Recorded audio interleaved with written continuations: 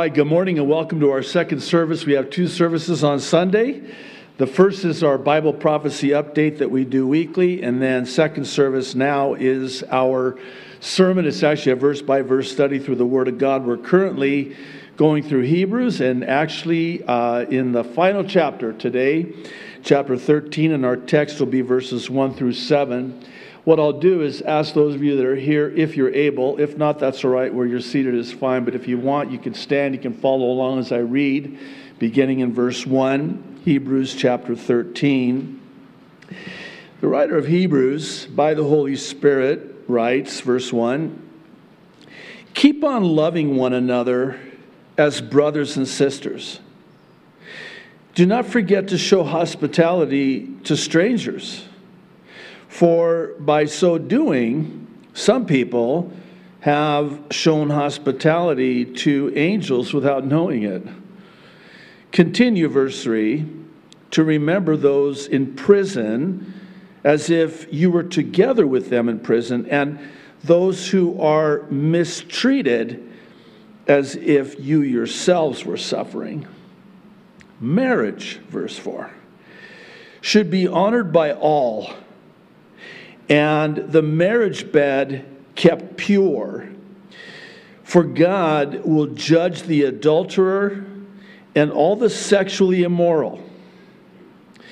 Keep your lives, verse 5, free from the love of money, and be content with what you have, because God has said, never will I leave you, never will I forsake you. So, verse 6, we say with confidence, the Lord is my helper. I will not be afraid. What can mere mortals do to me? Remember your leaders, verse 7, who spoke the word of God to you. Consider the outcome of their way of life and imitate their faith." I think that's pretty self-explanatory. You want to just close in prayer? Well, let's pray. Father in heaven, I thank you so much for your word and for the privilege it is mine to teach. But Lord, we desperately need for the Holy Spirit to be our teacher and our guide as you open up the eyes of our understanding, because unless the Holy Spirit does that, then our time together today in your word is going to be a waste of time, and I don't think there's anyone here that wants that to happen. So we're just going to ask you, as only you can, to get and keep our attention so our minds don't wander. And once you get our attention and keep our attention, then Lord, when you have our undivided attention, please, please, please, we desperately need for you to speak into our lives. This portion that we have before us this morning here in your word is so apropos for where we're at today. And we need to hear this and we need to heed this. So Lord, speak. Your servants are listening, we ask. In Jesus' name, amen and amen. You can be seated. Thank you so much. So, I want to talk with you today about being spiritually healthy. I am keenly aware that I'm kind of playing on a very common theme in this day in which we are living in terms of health. But I'm talking about our spiritual health.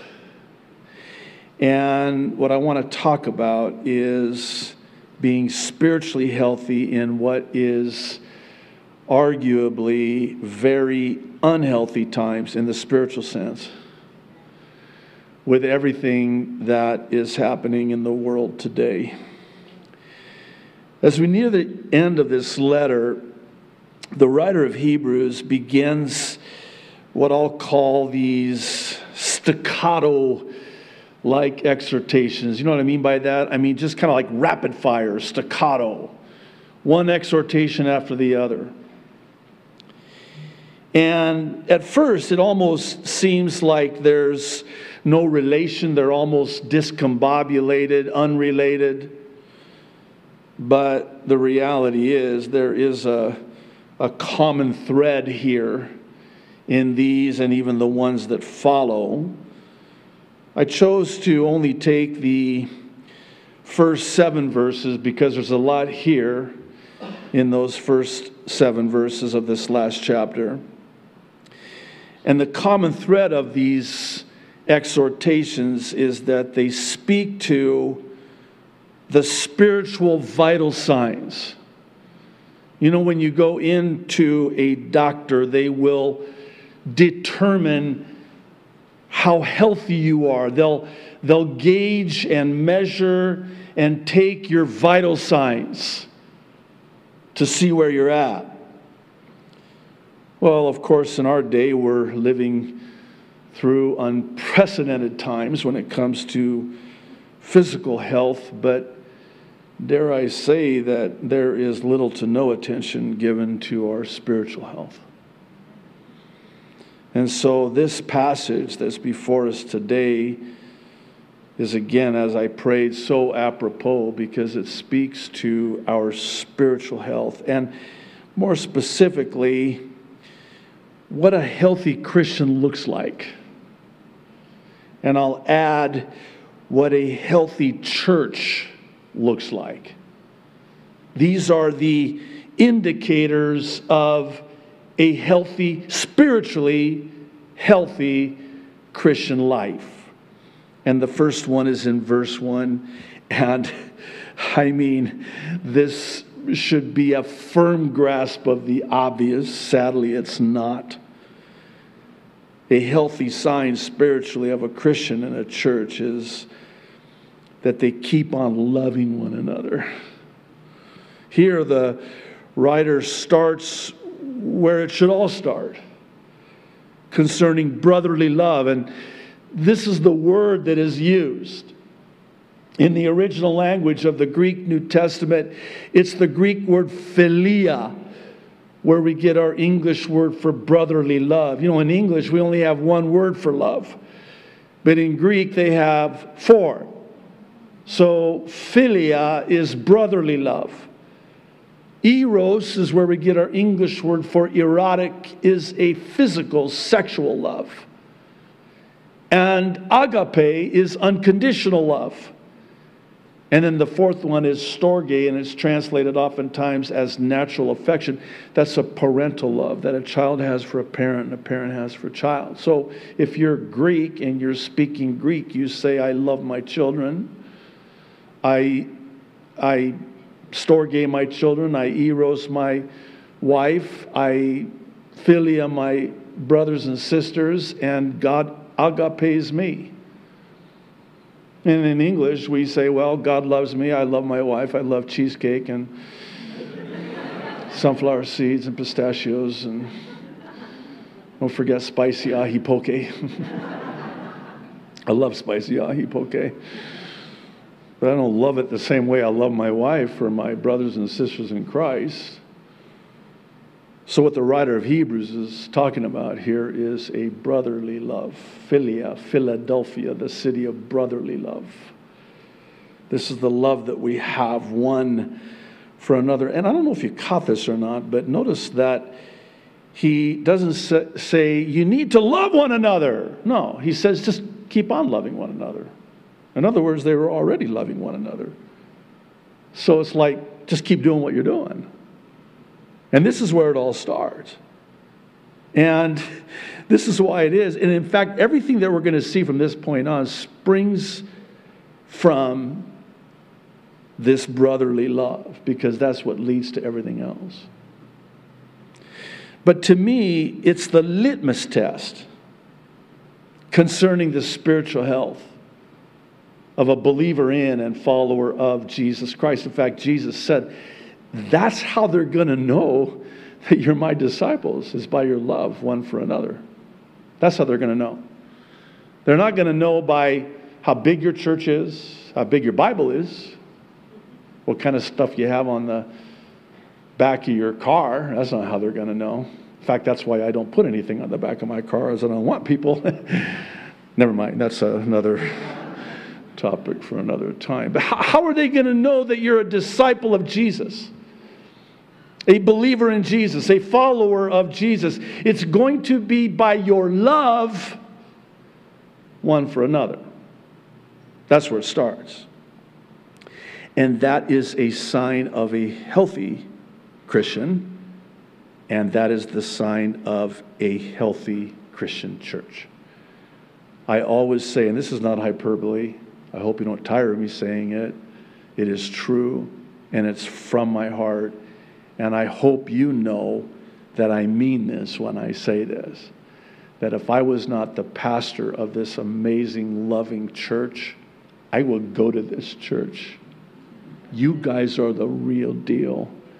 I'll tell you, it blesses a pastor's heart when he hears a visitor say, man, I walked in those front doors. I'm like, oh no, what happened? And they say something to the effect of, and everybody just loved on me. And it wasn't fake either. That's the thing about the fruit of the Holy Spirit.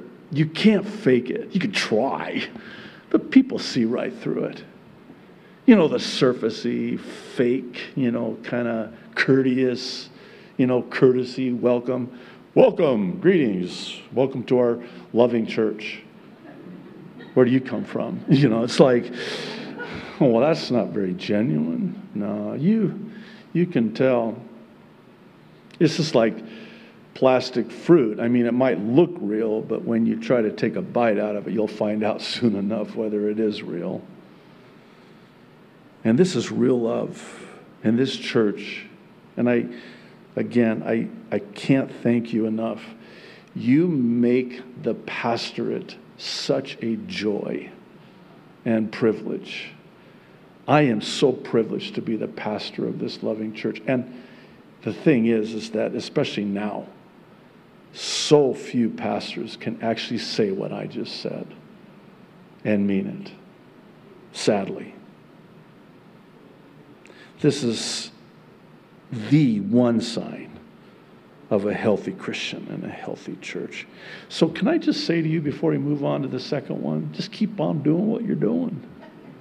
Keep on loving one another. Just sometimes a pat on the back and a smile. A smile can go a long ways, I need to smile more because I have a mean-looking face, So my wife always said, try to smile. I try, I was born with this face. I can't help it, but just a smile can go a long ways. You have no idea what's going on in that person's life that walks in the front doors of this God's church. You have no idea what their struggles are, especially now with everything that's happening in the world. This has to be a safe place and a loving place, a sanctuary in every sense of the word, where people can come and just be encouraged and loved on, accepted. Well, let's move on to the second one. We got 7 of these, so don't look at your watches. In verse 2, the second sign of a spiritually healthy Christian and church is that they show hospitality to others. Now, this is interesting for a number of reasons, not the least of which is that we don't really quite grasp in our day what it was like culturally in that day. So they did have inns that people would stay in, but they were not safe. So if you had people, travelers from out of town, they would rely on their brothers and sisters in Christ to take them in and let them stay with them and be hospitable towards them and give them a place to stay. But there was a couple of problems with this, and these problems were rife throughout the early church. In fact, some church historians document just how serious of a problem this was. You have the problem of these false teachers that were taking advantage of the hospitality of the brothers and sisters. So they had to use discernment. But they could go to the extreme and be so discerning that they don't show hospitality, and here, unbeknownst to them, is actually an angel taking on human form. Think Lot, and that's an angel unaware that we're showing hospitality to. So, in other words, there had to be discernment. I hesitate to say it, but we are, how do I say it without, I don't want to, okay, help me out, Holy Spirit. We just had recently someone come into this church that had to be removed from this church because of this. And we covet your prayers, by the way. We have to be very discerning, because if anybody walks through the doors, because as a church, we are so embracing and enveloping and welcoming. And there are wolves that take advantage of that and take advantage of you. And I want you to know something, first of all, about the leadership and the staff and the elders in this church. They are ferociously protective of you. And so am I too. I mean, if anybody walks through those front doors that poses a threat to this church, they won't last very long. Maybe 20 seconds. If I'm out there, it'll be about 15 seconds. They're out of here. Because they pose a threat, and they pose harm, and they pose danger to this God's church. And we have to be discerning, because we don't know. Maybe it's an angel. That would be bad. Kick an angel out of the church. Thinking they were a false apostle or a wolf in sheep's clothing. No, take them in. You don't know. We had a guy a couple years ago, more than 2 years ago now. Homeless guy comes in. Whoo! The smell. So we had Mac, and I think Mark and Sharon gave him some clothes. We have a shower upstairs. We got him a shower, got him some food, got him some clothes, and we didn't know. And all of a sudden, he starts saying very inappropriate things to the women in the church. And so I won't tell you what I did, because you'll see me very differently, but let me just say that we made very sure that he was physically removed from the property immediately, because that's a predator. That's a wolf. That's a threat. And this needs to be a safe place. But again, we covet your prayers because we need discernment. What if that guy was an angel unaware? We want to err on the side of grace, but you also want to err on the side of an abundance of caution. So, this is what was happening. One of the signs of a healthy church is that, yes, we are hospitable, but don't throw discernment out with the baby of the bathwater of hospitality in so doing. Number 3, verse 3. And this is an important one. You'll see why here in a moment. It's remembering those in prison. Now, you have to understand that in that day, the prisons were not like they are in our day.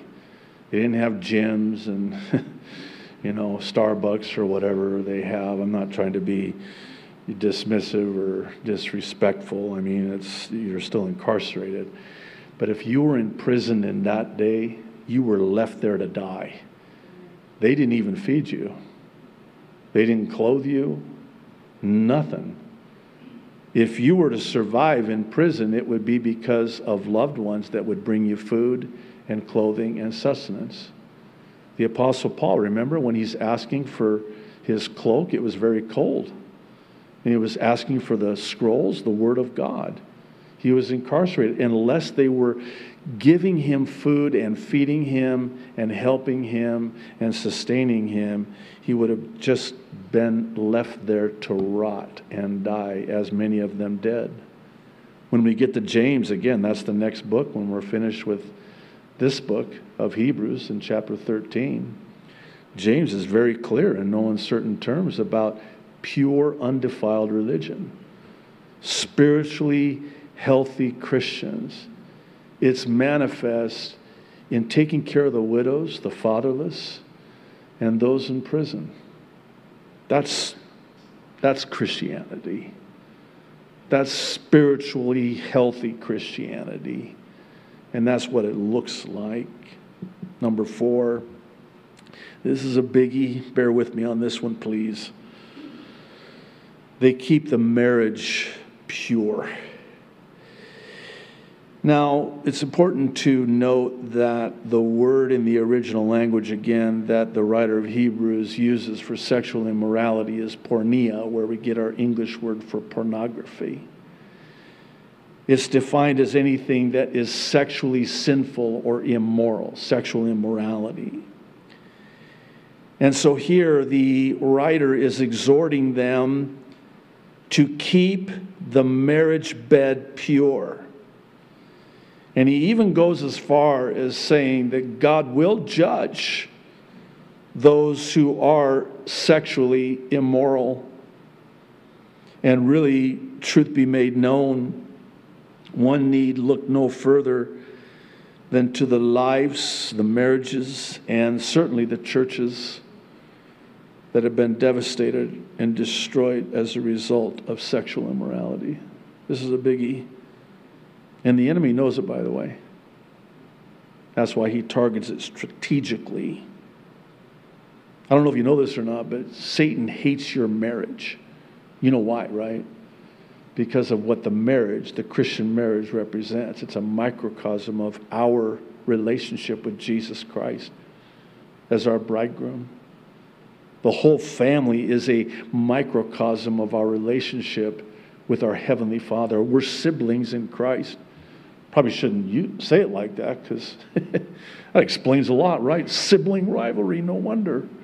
I prefer brothers and sisters. That's softer. But we're siblings in Christ. He's our Heavenly Father. Jesus is our bridegroom. We're the bride of Christ. It's all a microcosm of our relationship with the Lord. And that's why he hates it.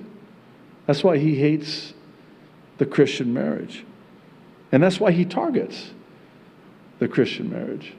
You know, when Jesus says that God hates divorce, please know that it's not that God hates the divorced. He hates divorce because of what divorce does to the divorced. I think it's a sad commentary in the church today when divorce is treated like the unforgivable sin. Like you have this scarlet letter. No. God is a gracious God, and certainly when it comes to a very sensitive topic like this, the grace of God is sufficient. Please hear me on this, because Satan will build an infrastructure of guilt and condemnation, especially in the life of the men and the husband when it comes to this. And that need not be, because God is a gracious God. God is a forgiving God. And when sexual sin, not the unforgivable sin, is committed, if it's confessed and forsaken, mercy is found. I think it's Proverbs 28:13 that says, I could be wrong, that if we confess and forsake our sin, he will show us mercy. 1 John 1:9, familiar, I'm sure, to most, if not all. It's been affectionately referred to as the Christian bar of soap. If we will but confess our sins, he is faithful and just to forgive us and to cleanse us, purify us of all unrighteousness. The cleansing blood of Jesus Christ is powerful, So powerful is the blood that it can cleanse any sin, even this sin, dare I say, especially this sin. One last thing on this, because again, I know it's a biggie. The guilt and the condemnation when it comes to this, especially again in the life of men, is such that Satan keeps men right where he wants them because of this. And all it takes is to get to the cross where that sin was paid for. Yeah, but Pastor, I did that and I keep sinning. Do you think God's surprised? Yeah, but I even made a vow. I promised God I'll never do that again, and then I did it, and it's kind of like the enemy's right there going, I wouldn't go back. You told him you weren't going to do that, and you did it. I wouldn't go back and ask for. In fact, if I were you, I would lay low for a while on this one. You know what he's doing, right?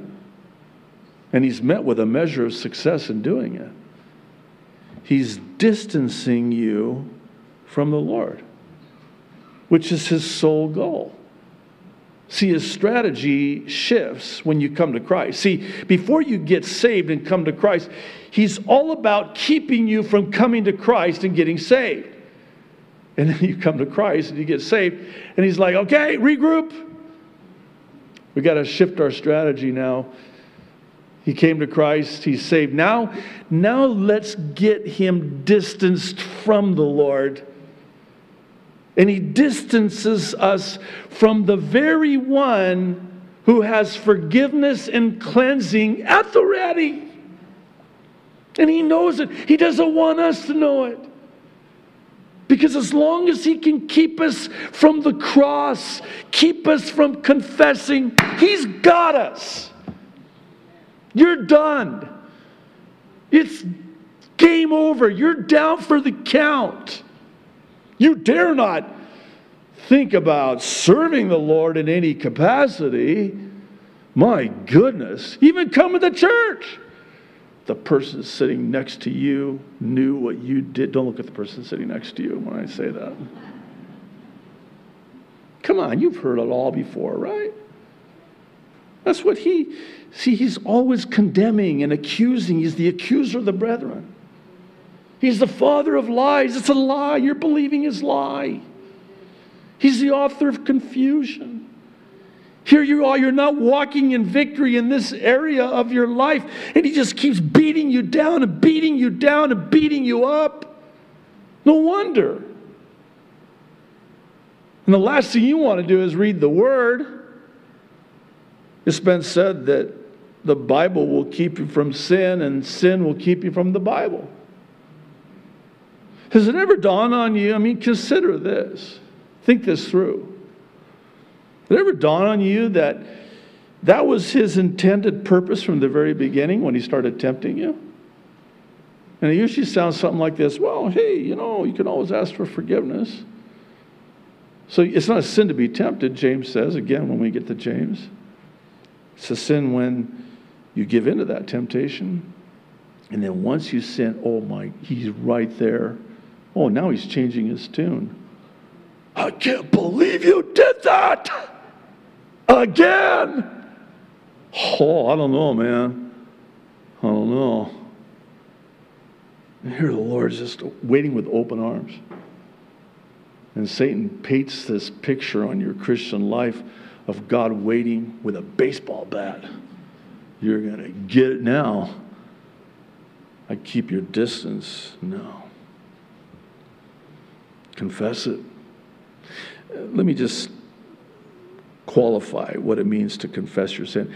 You're confessing sin as sin. In other words, you're calling sin sin. I know that might seem elementary, but that's another thing we do. We kind of take the edge off of it. So we don't really call it sin. So now the sin of adultery is not adultery. That's wow. That sounds horrible. So let's call it an affair. Seems so much more plausible and amicable. It's just an affair. Or how about this one? My favorite one is, I just got some issues. Issues. No, it's actually sin. Confess it as such. Because, see, Jesus came to pay for sin, not issues. I'm sorry, but I know that's, for lack of a better way to illustrate it. See, Satan's very clever and subtle, very intelligent too, by the way, and strategic. He gets us to kind of switch the labels. So if we don't see it as sin, it's not that serious, not that big of a deal, then it's taken outside the scope of God's forgiveness. And unless and until we confess sin as sin, then it's hands off. No, get to the cross with that sin because it was all paid for. All of it was paid for. Let's move on. Number 5. A spiritually healthy Christian and church learns to be content. Now, one would not necessarily think contentment would rise to the level of being included in this list of the writer's exhortations, but when you consider the propensity for financial impropriety under the banner of a love of money, then this makes sense. Stay with me. I think of the Apostle Paul writing to Timothy in his first epistle, chapter 6. Probably the most misquoted verse in all of the Bible.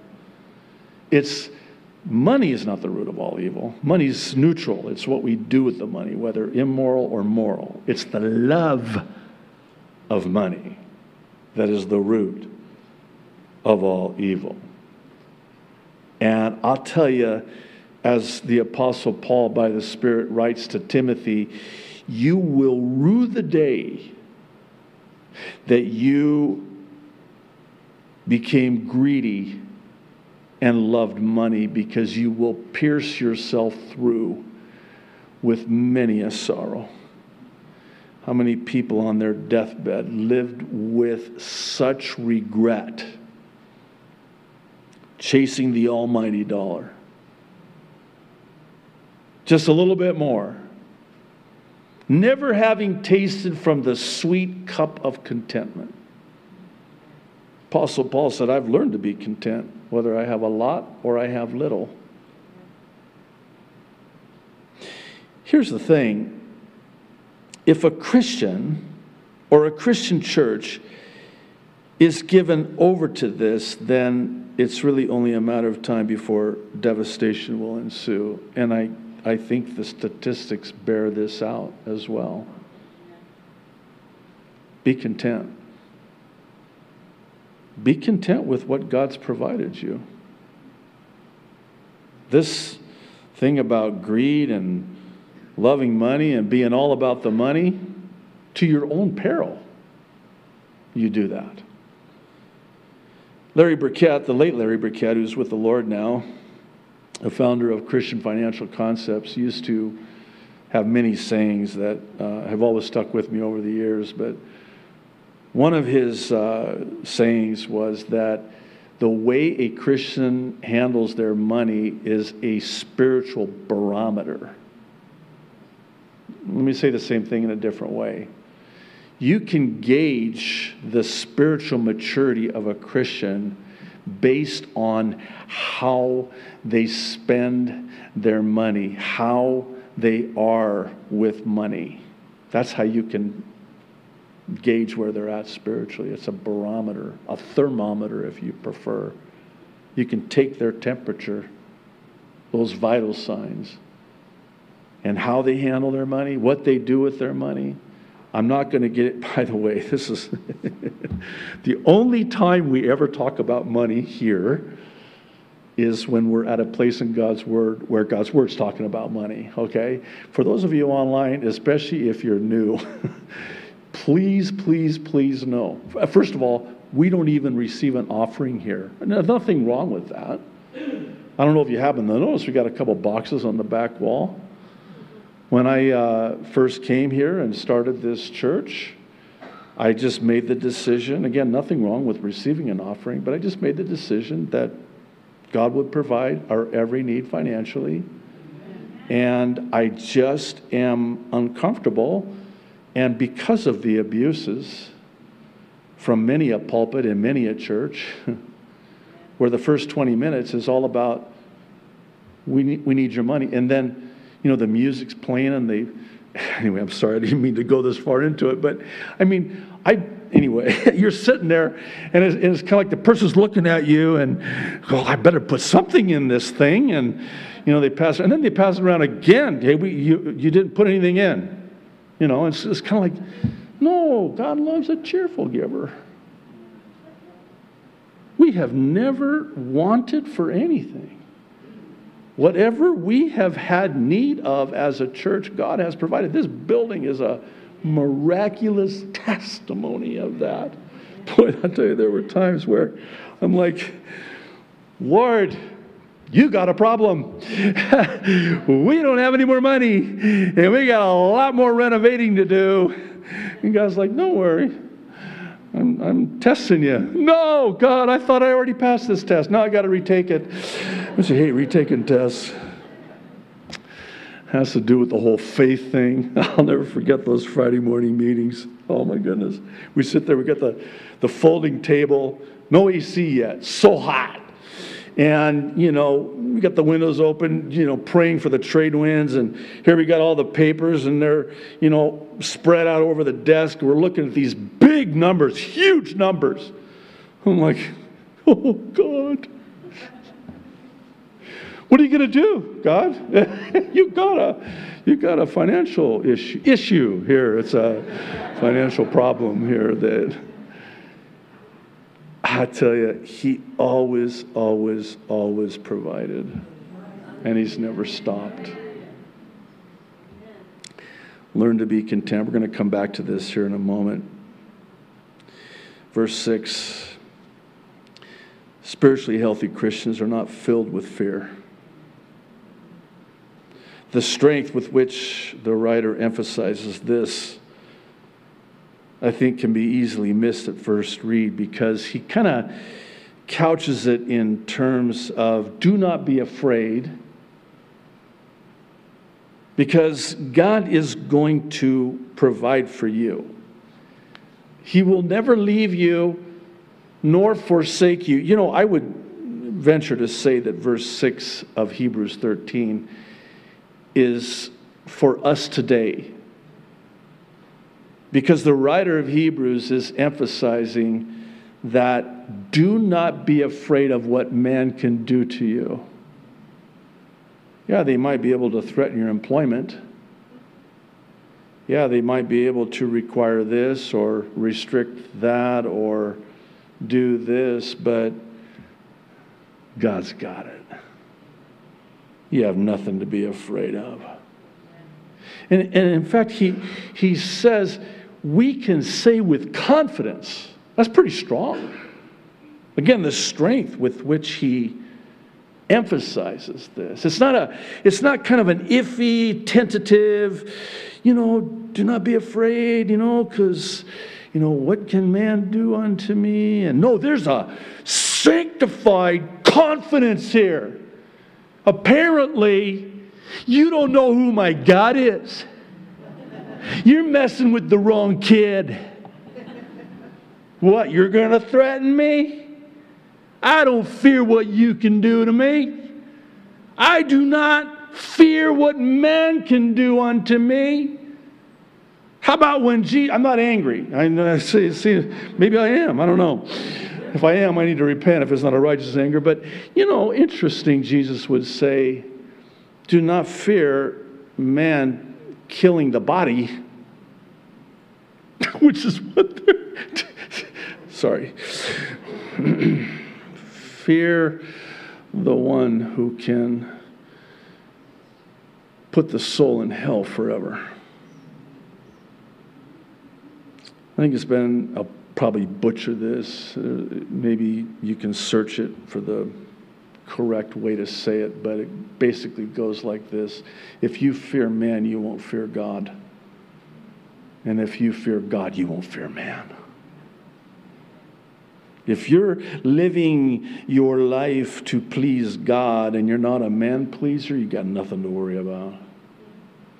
If you fear God, you got nothing to be afraid of. Fear God, not man. Do not be afraid of what man does. You can say with confidence, a sanctified boldness, a holy boldness, if you prefer, the Lord is my helper. And He will never leave me or forsake me. He will always provide whatever I need. And then some, by the way. Don't you just love it when God over answers a prayer? You're like, oh God, you're too good. It's like God going, I know. God, you're too much. I know. God, I didn't even ask for this. I know. I just like to spoil my kids. Oh, look at how we are. Come on. Be honest. Don't you just love to bless your children? And you're fallen and sinful. How much more your heavenly Father? Oh, He takes delight in blessing His children. He's when our kids were young, our boys, we would have to sit them down sometimes and just remind them that contrary to what they think, their mom and I do not wake up in the morning thinking to ourselves, first thing, man, I wonder what I can do to discipline my child today. No, it's the opposite. I wonder how I can bless my kids today. Oh, I love them so much. How much more our Heavenly Father? Have you ever thought about it like that? That when you wake up in the morning, God's already figuring out how He can bless your day? Do you anticipate the goodness of God on a daily basis? I wonder what God is going to do today. I wonder if He's got a surprise. You know how kids are with surprise. Hey, have a surprise. You do what? Well, I can't tell you because it won't be a surprise. No, but give me a hint. No, it's a surprise. And then you're surprised. Wow. How much more our Heavenly Father? You can say that with confidence. Verse 7, lastly. A spiritually healthy Christian, a spiritually healthy church considers their leaders examples. This is interesting. The writer is actually going to expound on this in verse 17 concerning those in leadership, the pastors, the leaders, the elders. I'm going to do a 24-week series on respecting authority and pastors in the church. I'm just kidding, I'm not. But here, the emphasis is on looking to those leaders, those examples, and the writer of Hebrews is careful to specify that he's talking about those who spoke and taught them the Word of God. These are the teachers, the pastors, the leaders, the elders. And look to them, but don't just look to them. Consider the fruit of their lives. And not only consider the fruit of their lives, imitate it. It's like the Apostle Paul said, follow me as I follow Christ. Imitate me as I imitate Christ. Paul was a godly example of a man of God. And the younger men needed to look to somebody like that as an example, as a godly example. Here's this man. And by the way, have you noticed anything different about guys like that? And it works for the women as well. Have you watched these men and women of faith, these men and women of God, look at the fruit of their lives. And by the way, they don't have it easy. In fact, in most cases, they actually have it harder. But look how they're holding up and standing strong and remaining steadfast and enduring patiently. We talked about that in Revelation chapter 3 to the church of Philadelphia, no less, the church of brotherly love. They obeyed the command to endure patiently. Those are the examples. Look at how they handled what you're going through now. Look at the fruit of their lives and imitate them. Do what they do. That's your example. Look at the fruit of their lives. Look at how healthy they are. How spiritually healthy they are. Oh yeah, they're hit with the same trials, if not worse, than the trials that you're hit with. But something about them is such that they're immovable. It doesn't derail them. It doesn't defeat them. It doesn't shake them. I love it when the Apostle Paul says, I think in Acts chapter 20, he says, and I just would, sometimes when you're reading the Bible and you just read them, they're just words on the page. Oh, you don't get I wonder if there was a growl in his voice when he said it, because it's not what you say, it's how you say what you say. I can just picture the Apostle Paul saying with a growl in his voice, nothing moves me. Yeah, that's what I'm talking about. This is the Apostle Paul we're talking about. Nothing moves me. Oh, if there was ever a man that should have been moved, it should have been Paul. Have you seen the list? Oh, he, by the Holy Spirit, provides the Corinthian church with the list. I don't make it past the first one on the list. I mean, the beatings, the whippings, 3 times. I get not one whipping. 39, 40 minus 1. 1 lash. I'm out. I can't handle that. 3 times. How about shipwrecks? Listen, we read past it and read over it, and then we just move on. Shipwreck. How many times was this guy shipwrecked?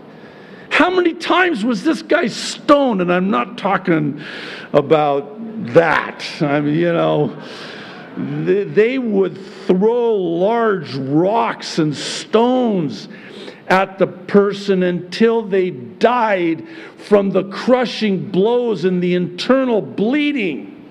They would stone them to death. What a horrible way to die. And they did that to Paul. In fact, they left him for dead. They thought he's dead. Let's go home, eat lunch. What's for lunch? Outside of Lystra. Some believe that he actually did die, and that's when he was caught up to the third heaven, and God showed him the glory that awaits. And for 14 years, the Apostle Paul does not utter a word about it. And then finally, when he does, he talks about it in the third person and couches it in terms of, I could have gotten really heady and really proud and written a lot of books about being caught up to heaven.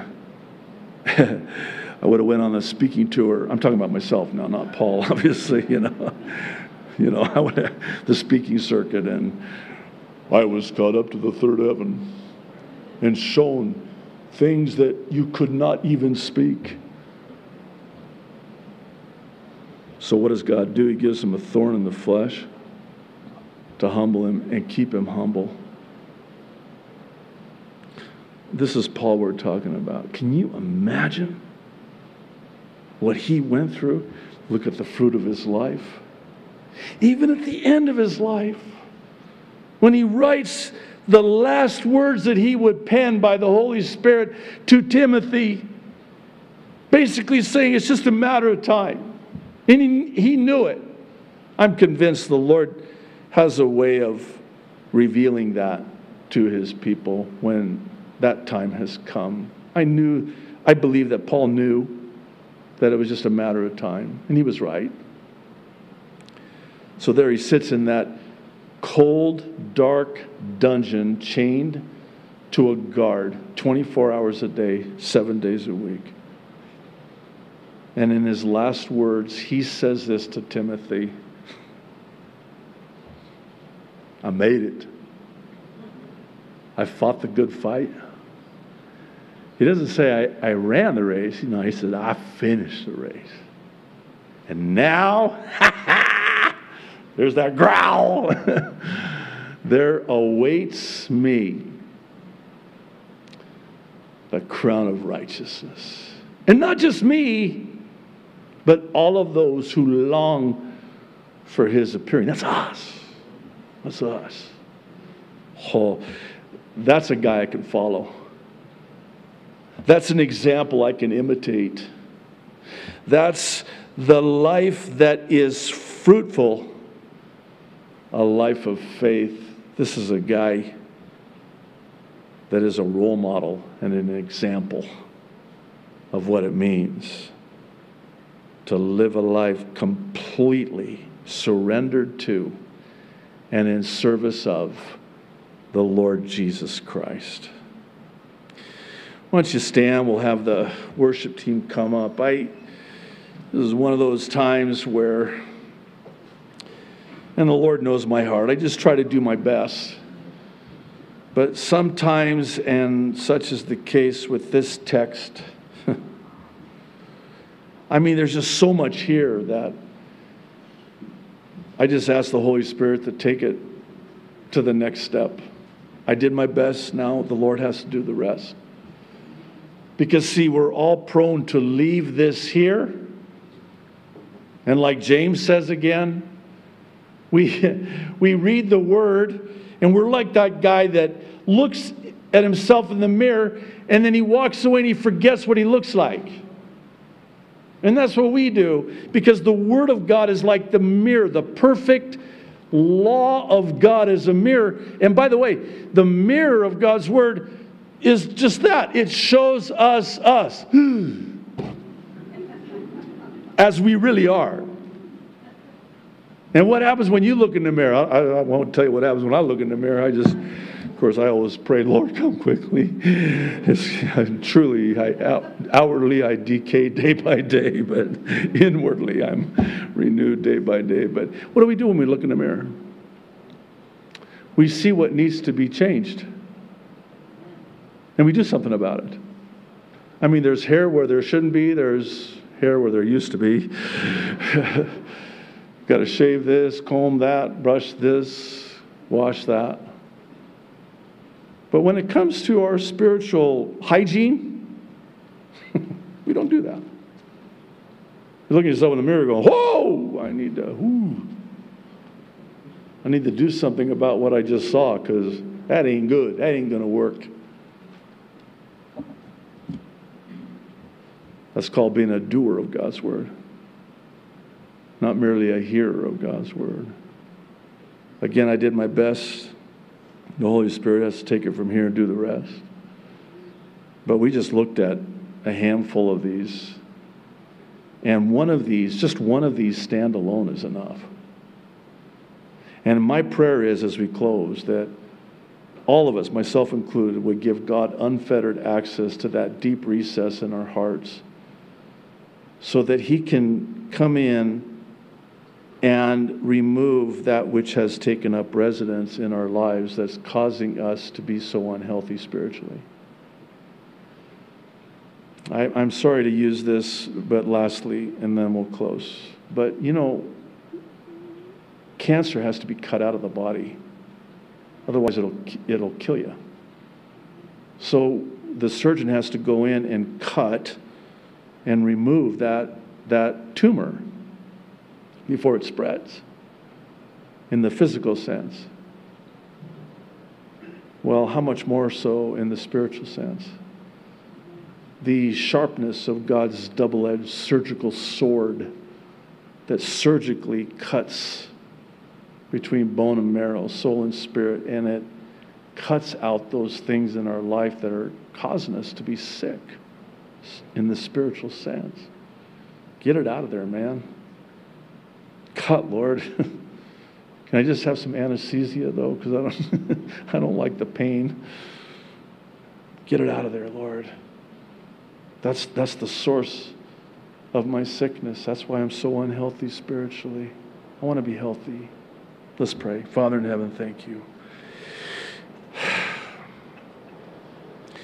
Lord, will you now, again, as only you can, and are always so faithful to, take that which we have just seen and read and heard here today and begin that process, as arduous and tedious as it might be, of really applying it to our lives. So it's practical, it's real, because I don't think there's a one of us here that wants to be unnecessarily unhealthy spiritually. So Lord, if there's something that's the source of our spiritual unhealthiness, will you please, please, please remove it? And thank you, Lord, that you do. That you forgive and you cleanse. We want to be healthy. Thank you, Lord. In Jesus' name, amen.